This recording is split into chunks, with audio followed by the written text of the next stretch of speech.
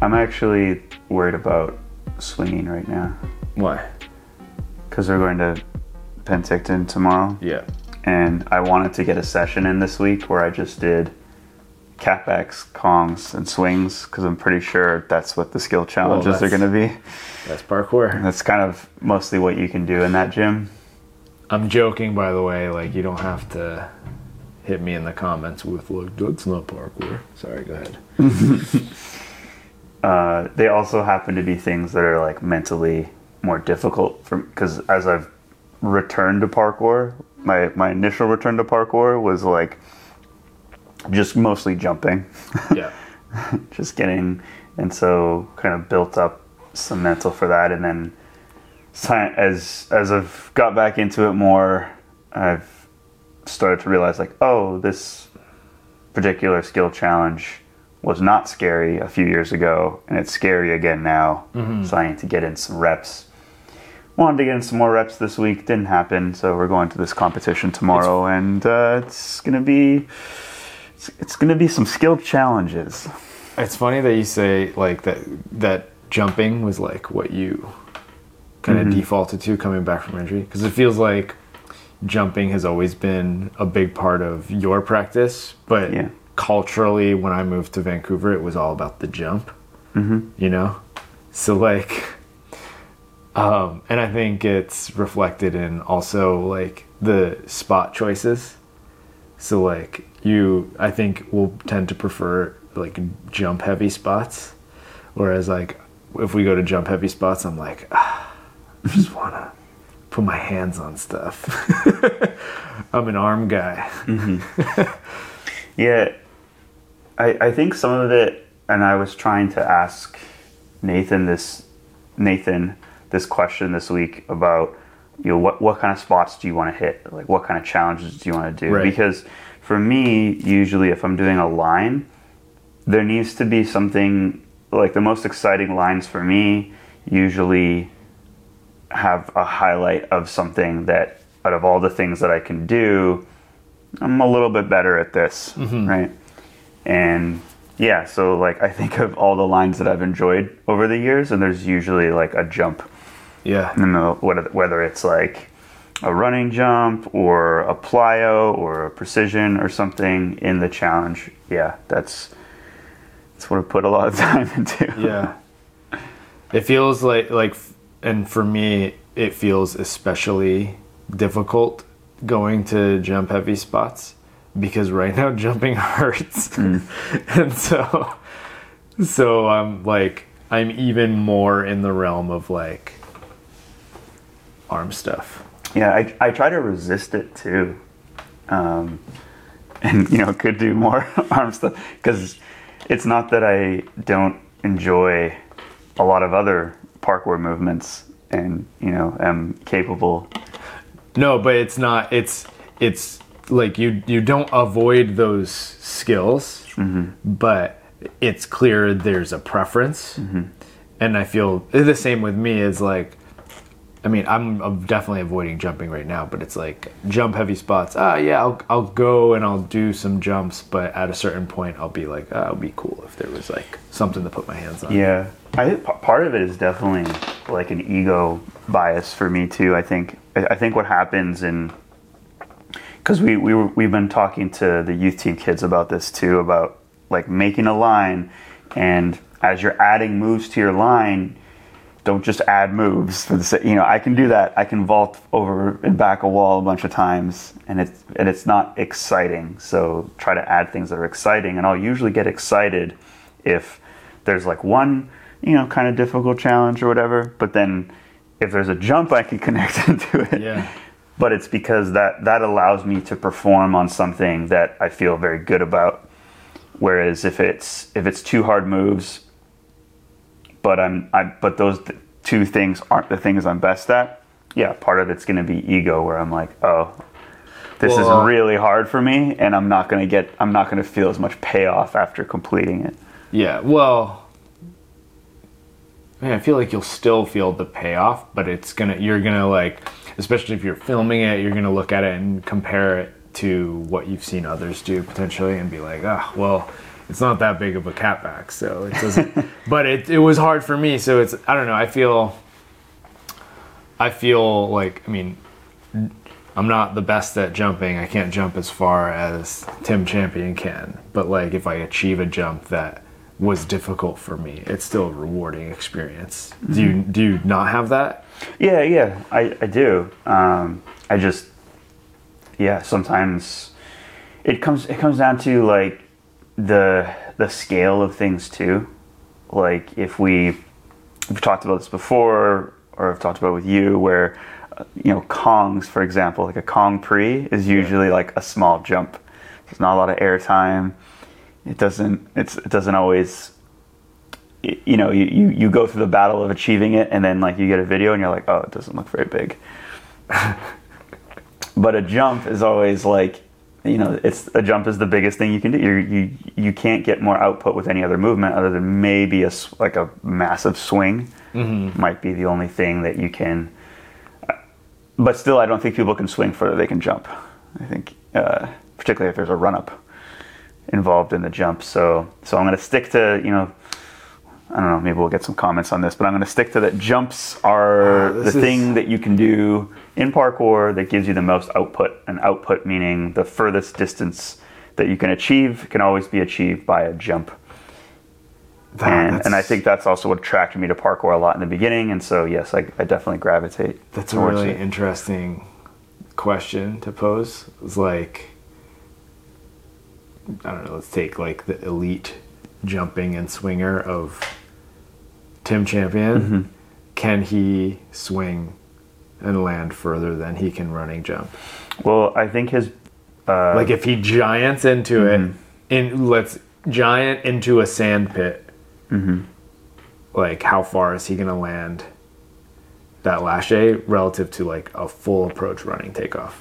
I think you're right. I think probably a running takeoff is going to do it, but I don't know, man. That guy can swing real far. Yeah. Well, it's also the difference of structures. So if structure A is a bar and structure B is a wall, oftentimes, if you are an elite swinger, you'll get more of a swing than like starting on the bar and doing a standing pre or even ply. Because I can't imagine the biggest swing in the gym as far as distance is just over 17 feet. Yeah. And I can't imagine someone standing on top of the bar and hitting the standing pre or striding or doing a plyo into it. Because there's also like a crazy drop involved. But it works as a swing. Well, it's just, I guess I was just thinking apples to apples comparison of like where does the bar start to where is the landing? That is the distance. And then there's a running takeoff on the ground in the same kind of... Yeah. I mean, it's definitely jump then. I think that's... Yeah. Okay. It's kind of proven with world records and whatnot. Yeah.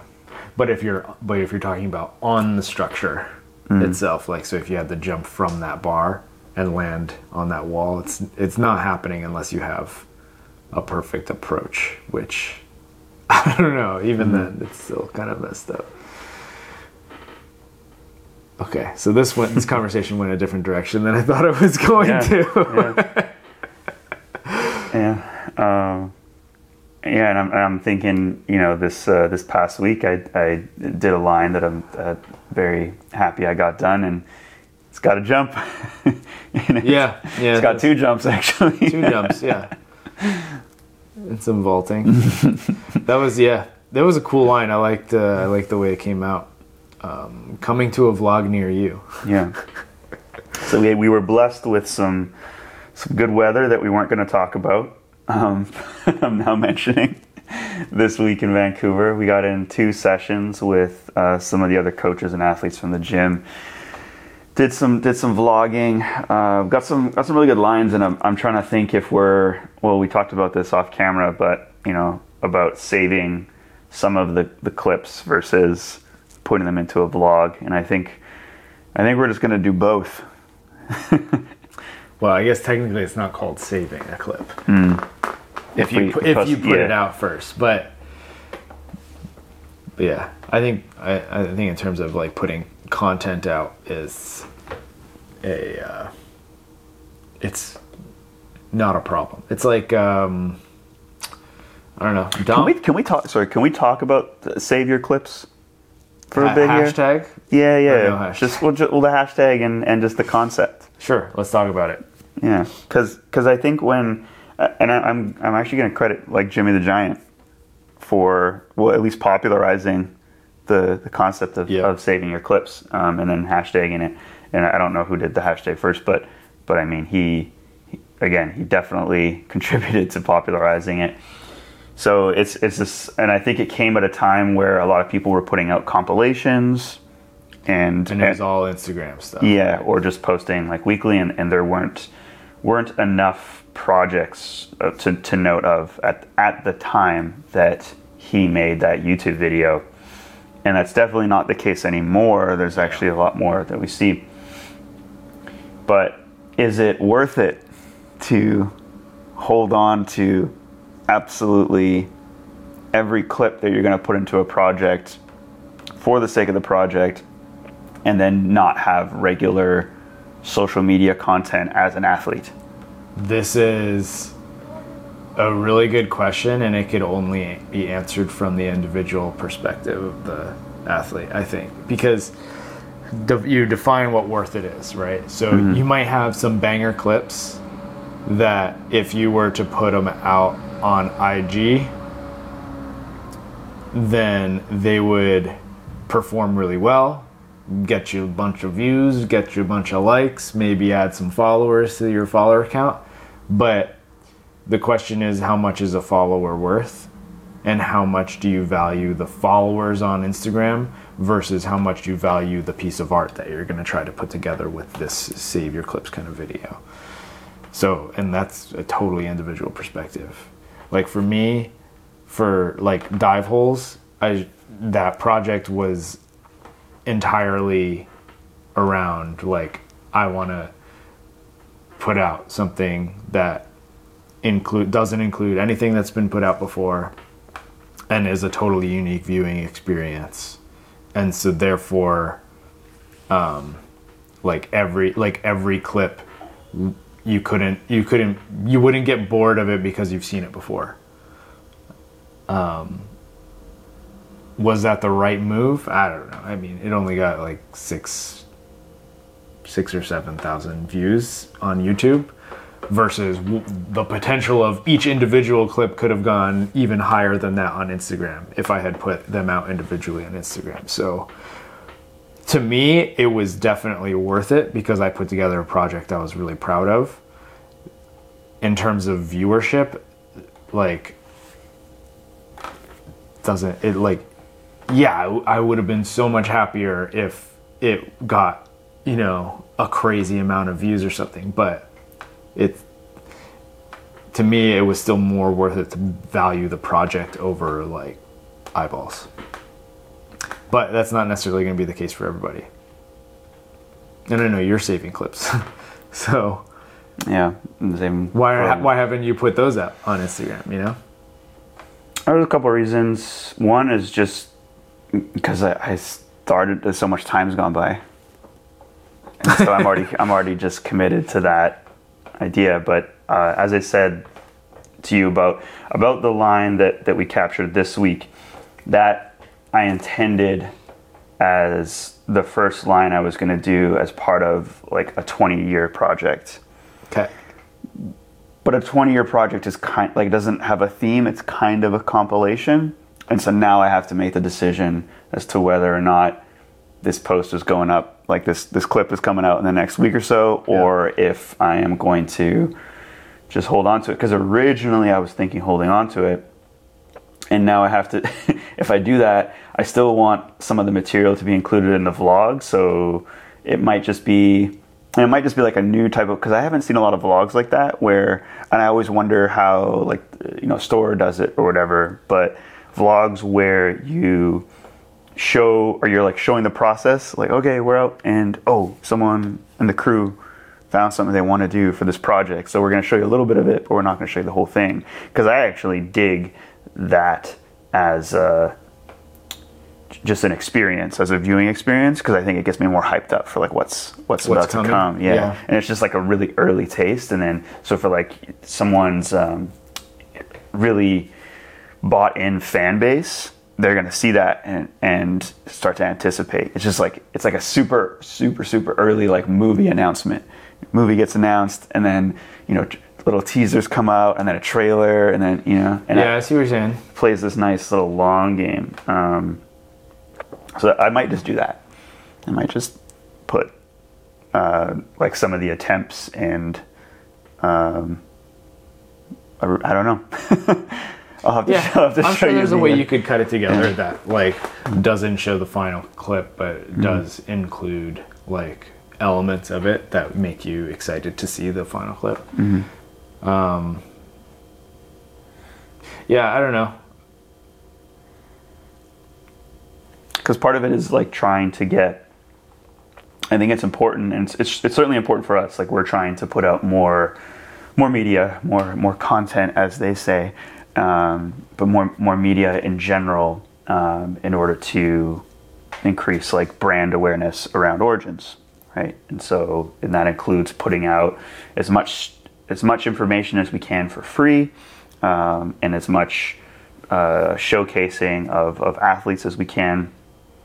But as soon as you start holding back the machine that is, I know the machine you're thinking of there.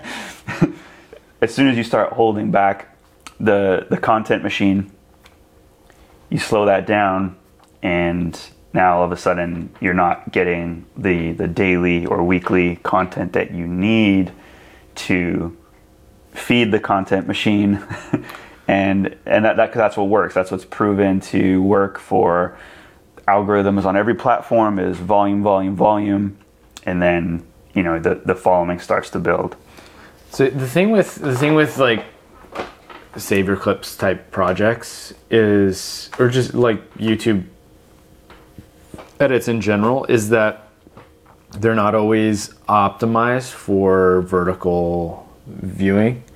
So like for a reel on Instagram, it's not like, for instance, dive holes. There's like a number of clips in dive holes that the way it's shot, you cannot cut that into a vertical like viewing experience. It just looks like it cuts off so much.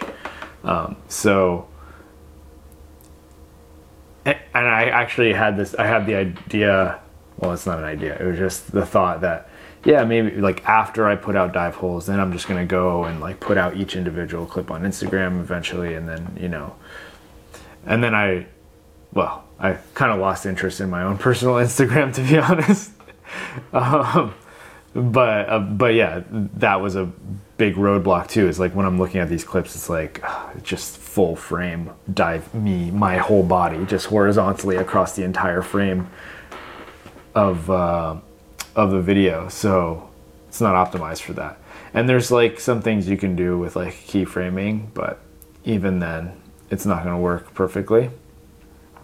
And I think that's an interesting factor that comes into play is like when you're filming parkour, are you filming on your phone or are you filming vertical, or are you filming vertically or are you filming horizontally? Because one is optimized for one platform and the other is optimized for the other platform. Or are you doing both? And in some of the things that we did on earlier this week, we had somebody with a phone, somebody with a gimbal camera, right? Yeah. So well, and that's modeling after like the successful parkour teams. It's clearly what happens. You know, if you got a crew of guys and someone's throwing down something, you got the main camera on it getting the YouTube, and then you got someone thumb gunning from far away with a phone. That's been a huge benefit to having crew. There's been a number of really big benefits to having a crew, but I've actually been more like over the years, like whenever I film projects, it's usually just like me and one other person, maybe two, and that experience has always been good, and that's always been what I've preferred. But having a crew has actually been really helpful, especially when filming content, but also for other reasons, which we could get into this other topic we were talking about. We can. Before we leave the save your clips concept, because you were just talking about this versus this, right?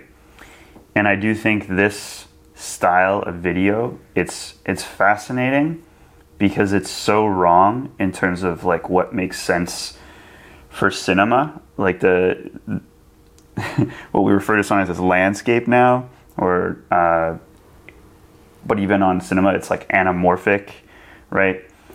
The reason there's reasons why like this gets cropped like for a movie, because of how your eyes, like how you see things, right? And so this does not actually work for how you see the world, right? Because you actually do see the world more wider, right? And it's a development that only happened because of devices, which are not going to last forever. Eventually, and it could, when I say eventually, could be very soon. Could be like in the next year, Apple drops something where it's like a hologram shows up on a wall or something, something crazy. You got a wall? All right, cool. Point your device, which this is probably going to be too big. Point your little watch thing, press a button, and like it pops up on a wall, and then you're watching something. Or glasses. Yeah. That. Or eventually like brain implants. And so I think there's going to be this weird period in time, and I always think it's just an observation that I've had about when I see compilations come out that are all like in parkour, that are all that vertical thing, and I think there's going to be like this period of in time where all of that stuff actually gets lost. Yeah, because you have like decades of horizontal or like anamorphic type videos, and then you're gonna have this like 5-year period of the tall boy, and then it's gonna turn into something completely else. But we're all still gonna have, like, movies are not gonna change. Movies are always gonna be this big thing. If anything, we're just gonna have more like IMAX theater type experiences. So this has already actually happened within the phone. Instagram has changed the way that it does video to go into this tall boy. Yeah. Because it was funny because I was showing somebody an Instagram clip from like years ago of something I did, and the way that it's not at all optimized for the current way we view Instagram. It's this weird, like, it's a horizontal video with bars on top of it. And it's like, it's so weird that just, 5 years ago or 6 years, 7 years ago, 7 years ago, it was just a totally different viewing experience on Instagram, the way that we shared and viewed video. And now it's completely changed to this vertical situation. So if I wanted to show somebody a clip that I did 7 years ago, they're going to have to look at this really awkward, tiny video with bars on top of it. And now, 7 years down the road or even sooner, people, if I wanted to show a clip of that I did on my phone at the, in this period, they're going to be like, oh, this is a weird viewing experience. It's going to be this weird skinny thing. Again, you might be able to project it. Yeah. I think projections is probably what, every sci-fi thing I've ever watched points to, that eventually we're just going to be able to project stuff out onto walls or into space, and it's going to be this weird skinny frame. It's not going to make any sense. You know what might be able to happen, though? We might be able to train an AI to fill in the outsides of it. You know what I mean? How sick would that be? That's probably what's going to happen. Yeah, so it's like those videos, we'll still have the videos, but we'll just be able to we'll just have it filled in with predictive knowledge of the of the spot and the movements that happened. Oh, so It'd be like AI combined with Google Earth combined with some parkour clips. Yeah. Oh, it'd be wild. Okay, that's all I have to say about save your clips. Yeah. Okay. So going back to crew, everything. right? Yeah. So having a crew out. So like there was an experience yesterday just with filming, right? Where we had a gimbal camera going. We had a handheld or tripod camera. Josh had his like camera with his fisheye lens, and then we also have phones in everybody's pockets, so we could be filming on basically multiple different devices, and that can be Sorry, I'm losing you in the frame. So that could be fed into a vlog, and we have now like a ton of different content generating devices. So that's really cool because, you know, and then there's still like some people who could be out like and still be training or like working on their line for when it's their turn to get their piece filmed or whatever it is. So that's a really cool experience. But the coolest experience of having a crew I've ever had was happened yesterday, and you were obviously there for this, but I want to tell the audience. And so I wasn't there for how it came around. I had to imagine, and so I do need you to explain. And this is going to go into some of the other topic we're going on to today, which has to do with safety measures, so spotting and mats, things like that, and what makes sense, what doesn't make sense in parkour. But yesterday, something definitely made sense. We were. Can I set it up here? Sure. Can I set up? We were. Tom has a dive hole that didn't make it into dive holes. That's right. And it was definitely on your list. It actually, before I even get into this, are there other ones that were on the list for dive holes that didn't get in, or is this the only one? Yeah, no, there is. I think 2 others that I can think of that didn't make it into dive holes because I never got around to doing them. So like probably about 3 of them total. So this one's really cool. It's a 360 underbar, and I think the only other guy who's really like known for pushing this type of movement right now is our favorite, Mr. Scandrett. And this one, it's this weird rectangle with a corner that you got to go over space, and you started looking at it yesterday.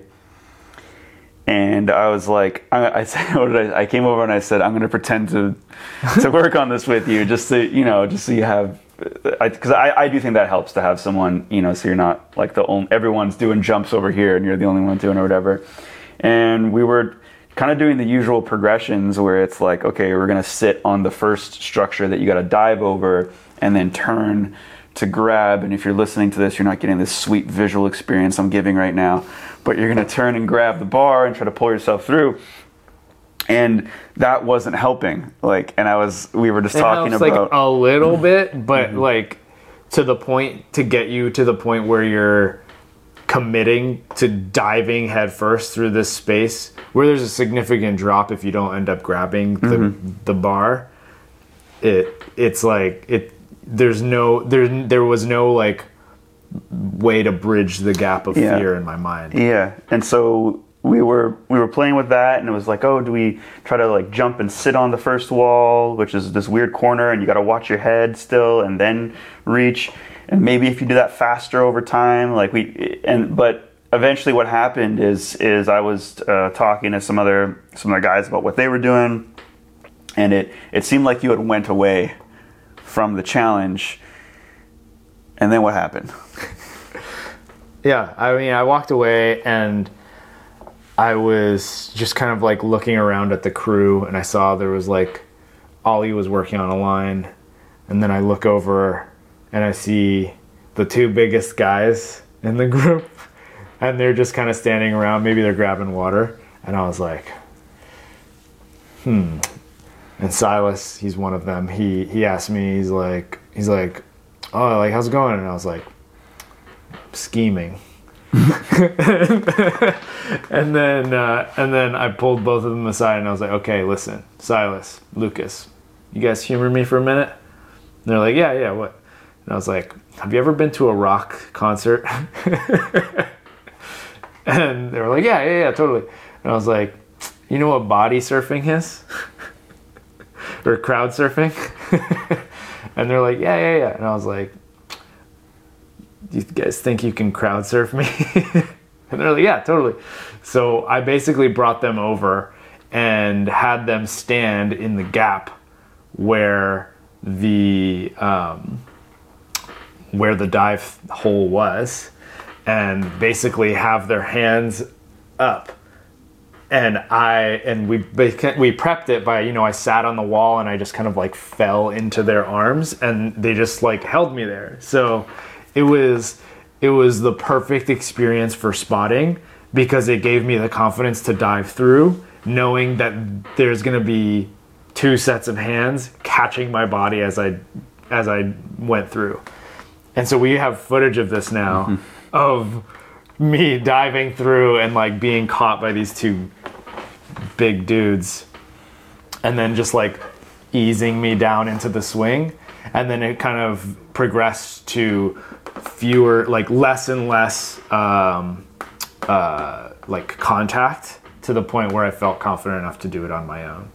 And it's funny because this is a dive hole that I've been looking at for a few years now, and I wanted to include it in dive holes because it wasn't the same type. It wasn't a dive roll or a Kong.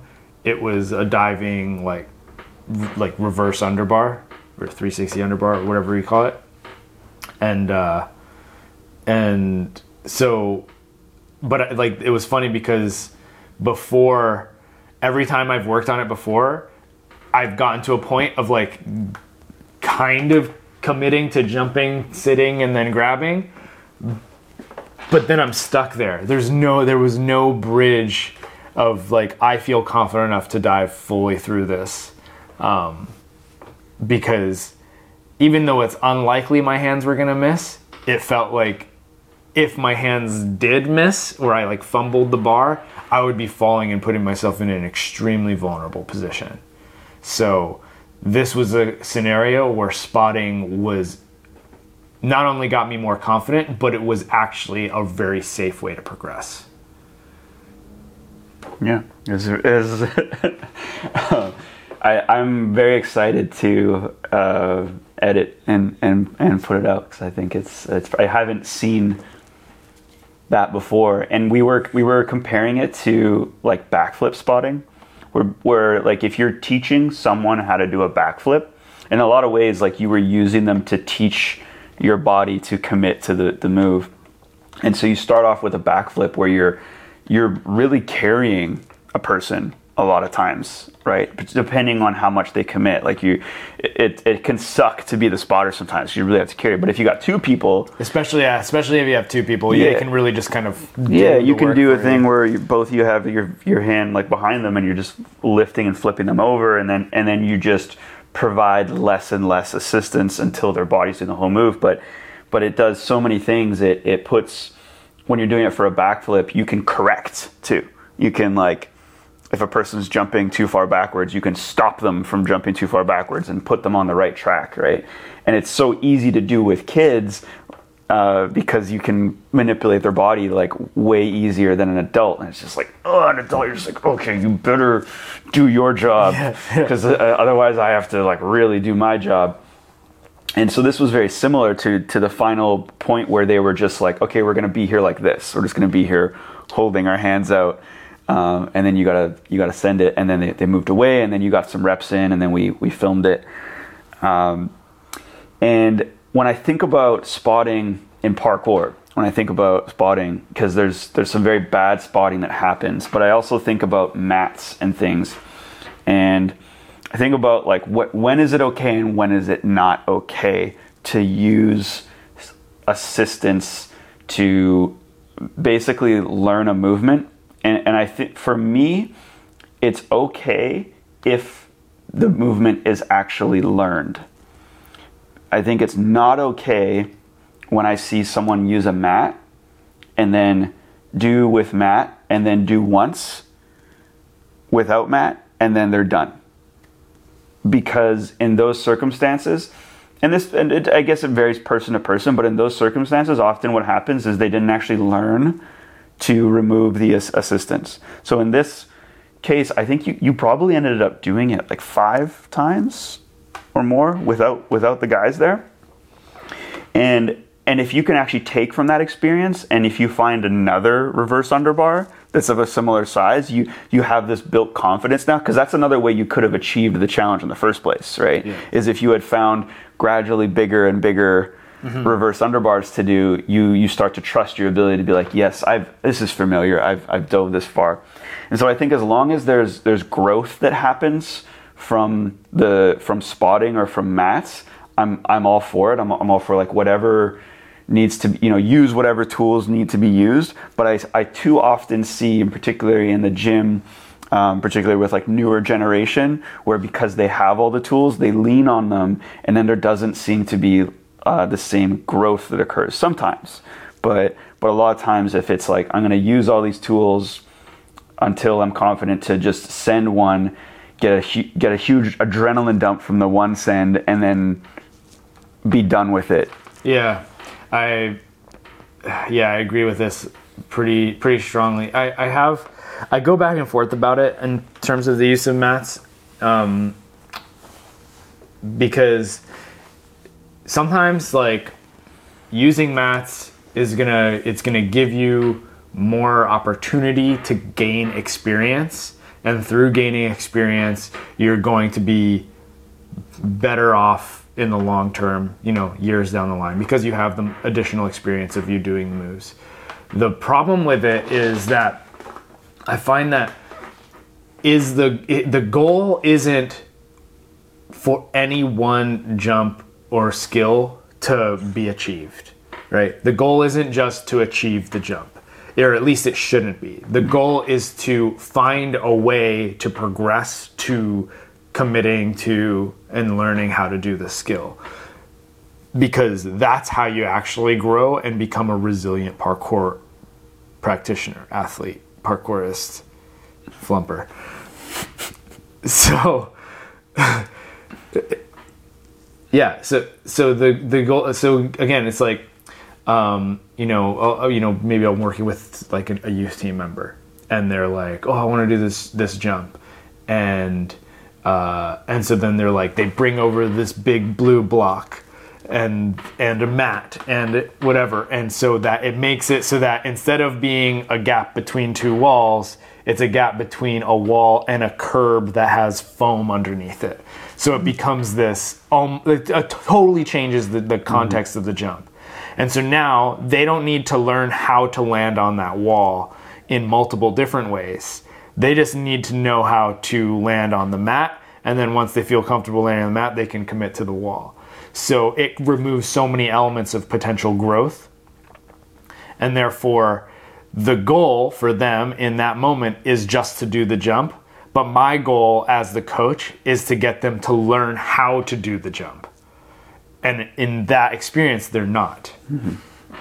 Yeah, actually another way I just was thinking it could be framed is a mat or a spotter is often a cheat code. Like if it were a game, like a video game you're playing, it's okay, I just type in this code and cool, I got supercharged and I beat the level or whatever. And so, and if that's, I would say that person then is not a good, like it's called a cheat code for a reason. That person is not actually a skilled gamer. They're using cheat codes to win or play the game. Versus if you're using the tools to then learn and like build up your stats or whatever, and that's again the difference. So I think what I'd actually like for people to do, and maybe this is a way that I could probably start framing it, at least when I'm coaching, is asking people, is this a cheat code? you're using right now, or are you learning how to do this challenge, this move right now? Is this a cheat code that you're just going to remove the mats so that we can get our Instagram clip and be done? Or are you going to get in some reps after this, and then, or am I going to see you next week do something of a similar scale? Because that would show me that you, without the mats and stuff, because that would show me that you learned. Because I can think in some plenty of scenarios for myself where I don't use mats too often, but I have used those tools in the past sometimes. But it's always just because, like, maybe just on the day, like, I can't break through. I'm not breaking through. And I know if I use this code that or this tool, that it's going to allow me to break through, and then I can just get rid of it, and then I can get some reps in and you know, feel good about it. Because I've definitely done that before. Yeah.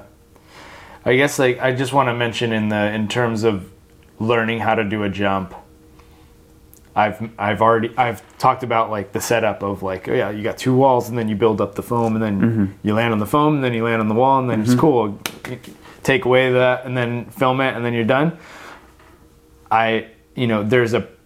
In my opinion, there's a preferable way. It's the longer process of learning, but there's a preferable way, and it's, instead of, you know, landing on top of the wall, you're learning to land on the side of the wall. You're practicing bounce backs.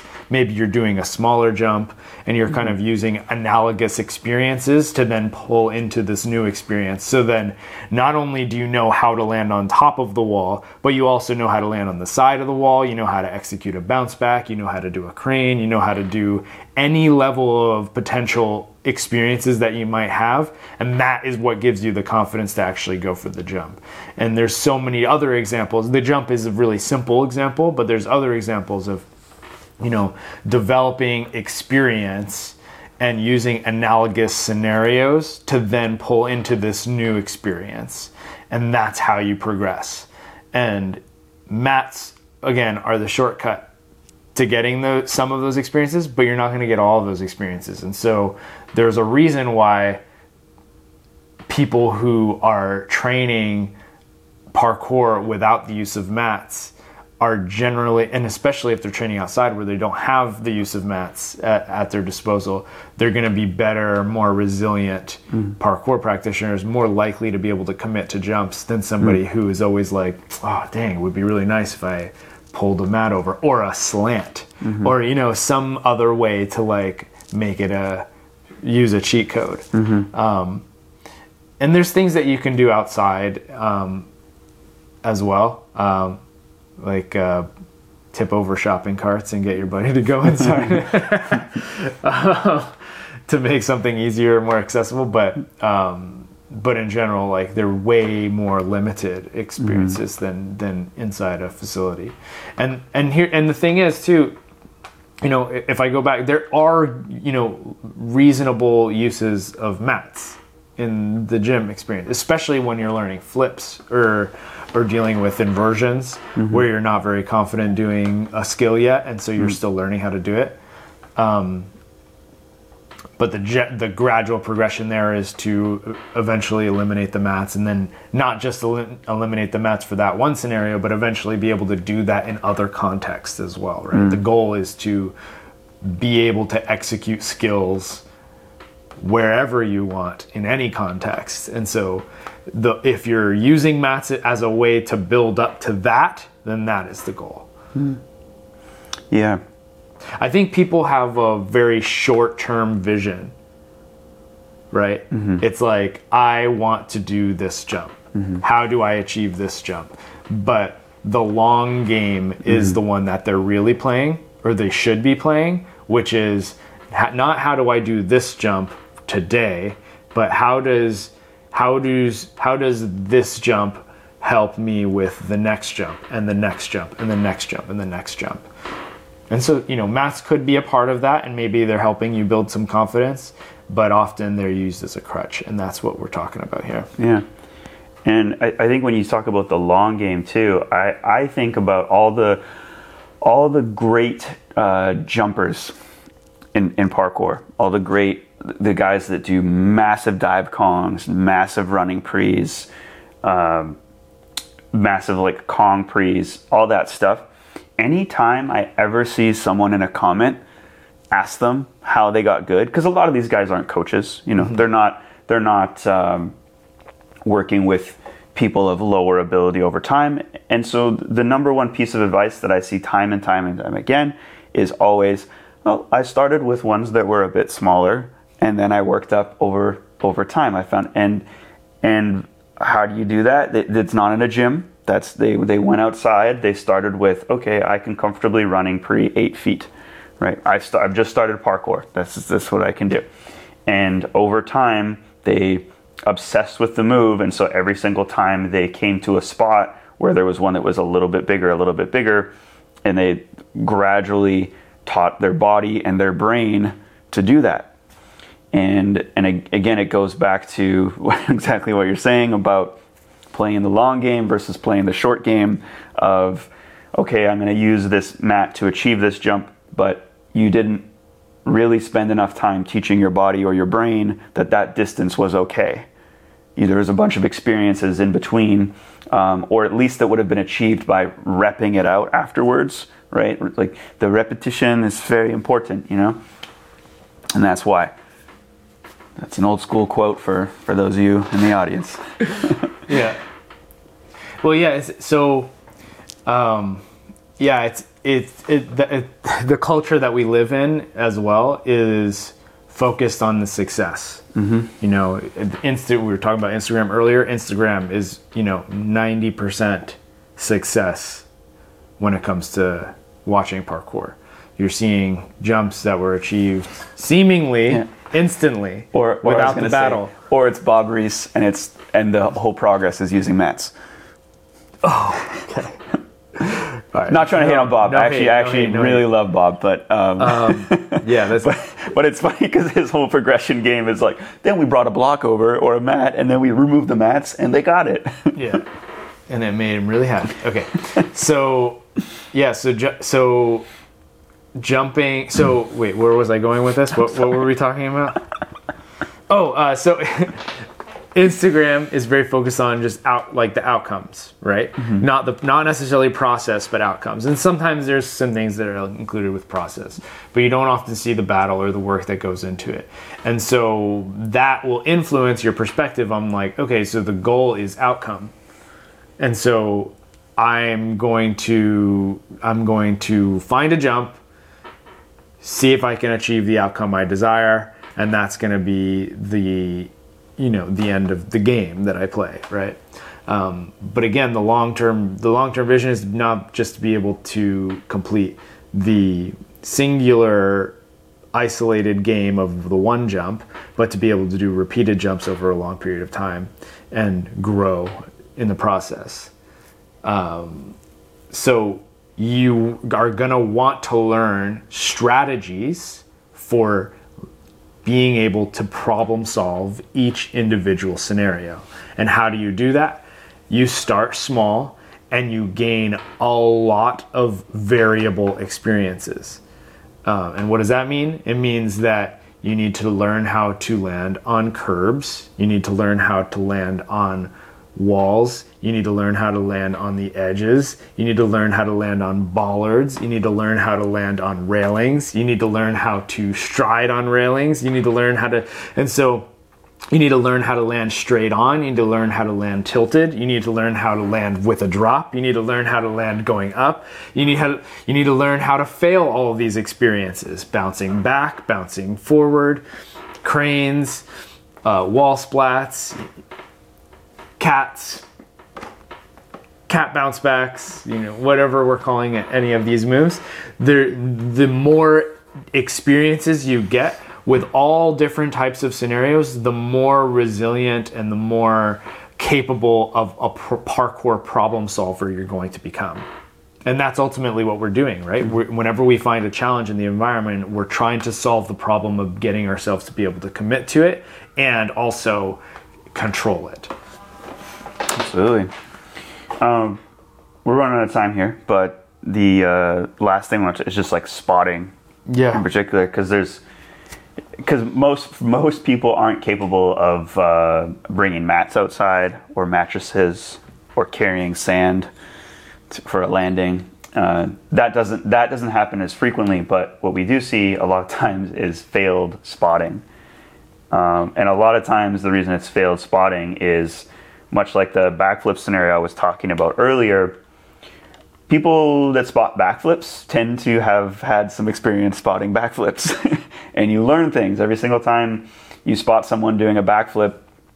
You see how they react and you make adjustments for next time. You have different communication with them, telling them what to do, telling them what you're going to do, come up with all these strategies. But I think a lot of times what happens in parkour is when spotters are called over, they have no idea what the strategy is going to be, and they're just hoping. It's almost just like, I'm going to stand here with my hands up, and hopefully my hands are going to be helpful in this scenario. But they don't really have an experienced plan of what's going to happen if they are required to use their hands. Well, the thing, like, how many spotters have actually, like, how many people who have been called over to be a spotter for somebody doing a jump has ever had to use their spotting to actually, like, prevent that person from getting hurt, or for any person? So it's so funny to me because so often when I see spotting happen in the environment, so often when I see spotting happen in parkour videos, it's not people who have ever done spotting, and they haven't practiced it. So, like, the experience that I had with Lucas and Silas when I did the dive through, we practiced it first, right? We didn't just say, like, okay, I'm coming, dive, right? Catch me now.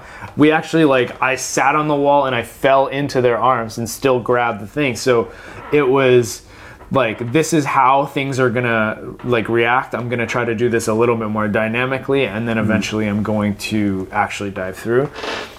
So many spotting experiences I've seen in videos, if they would have turned out better had they done, like, a smaller prep where the spotter actually, like, was involved and put their hands on the person that they were spotting. Yeah. Well, that's the biggest reason why I can't recall ever calling over spotters. I've thought about it, and I've had people offer, like, if I stand over there. And sometimes, actually, I can think of one scenario where I asked the person, like, hey, can you just, like, stand over there? And then they did, and then I said, never mind, it's not helping. because again, we didn't practice anything, and it's like, okay, I would need to be, and usually it's too late, you know. Usually it's like I've worked up a challenge enough or for long enough that this is just kind of like a last thing to see, like, is this going to work? All right, can you run over there real quick? Never mind, it's not working. I'll just go back to what I was doing, you know. Spotting is a skill, and it's a skill just like parkour is a skill, right? So like, if you're like, oh, I want to do this jump, but I don't know how my body's going to react to this position, I'm going to go practice it over here in this smaller, less threatening scenario, and I'm going to practice the, like, potentially vulnerable position that I'm worried about first.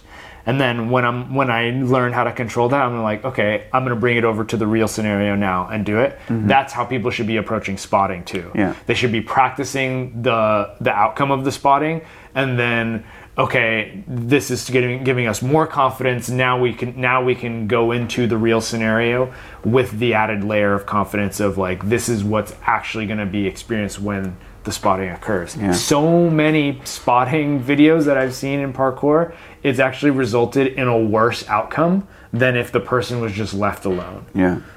I'm actually thinking too about some challenges that I've either walked away from or that I'm, like, approaching where a spotter might be useful. And after having this conversation and kind of, like, witnessing what happened yesterday with the thing, I was like, oh, okay, I think I know how I would approach this now if I actually wanted to use someone. Because it's the type of thing where, like, okay, say you want to do, like, a cat leap and you want a spotter.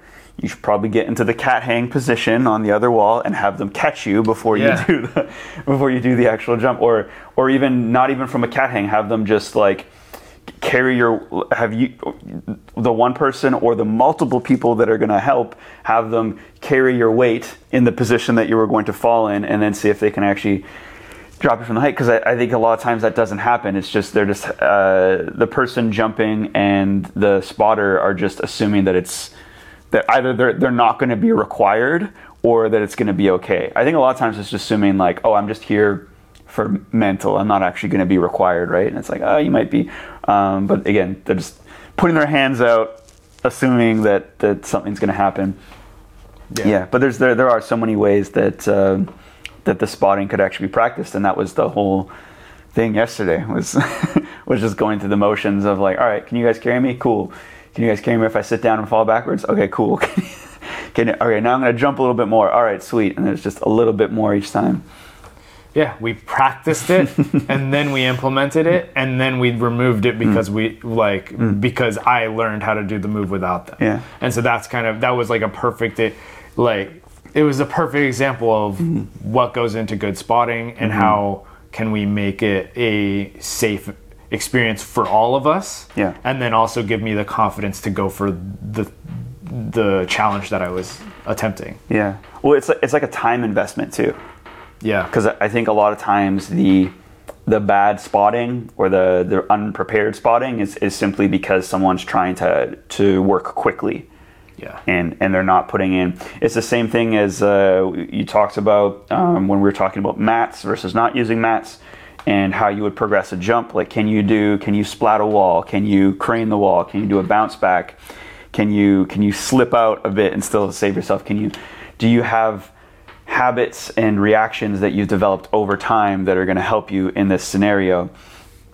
And it's the same thing. And are you willing to pull them out in order to achieve? Are you willing to do this progression first or this prep first before committing full on? And it's the same thing with spotting. That's going to take more time. Are you willing to practice with your spotters before actually committing to the jump? And I think most people aren't. I think most people are thinking like 0 to 100 instead of like the 60% effort attempt, the 70% effort attempt, and all the other ones that can build up the mental required to do the full send. Exactly. Well, I think we've drilled in that point pretty deep. I mean, I think we can pull video of, I mean, we're not going to put this in the podcast, but pull video of like so many examples of spotting going wrong. Yeah. And it's going to be so clear which, or why all of them went wrong. Either the jump shouldn't have been spotted at all to begin with, and that person who was doing the jump should have been just preparing themselves better for the outcomes that might happen. Or it's a scenario where the spotting needed to be practiced, and if they aren't practicing the spotting, then they're not actually going to be a useful person in that scenario. So, yeah, practice spotting your friends. If your friend ever asks you to spot them on a jump, tell them that you want to practice it first. Let's practice in a less threatening environment first before we go for the full send. Yeah. Because that's the responsible thing to do. Yeah. Tell them Tom and Renee sent you. That's right. All right, guys. With that, thanks for tuning in today. Please leave us a comment. All the comments do help the algorithm and this video to reach more people. Remember to like it. If you haven't subscribed yet, hit that subscribe button, and we will see you in the next one.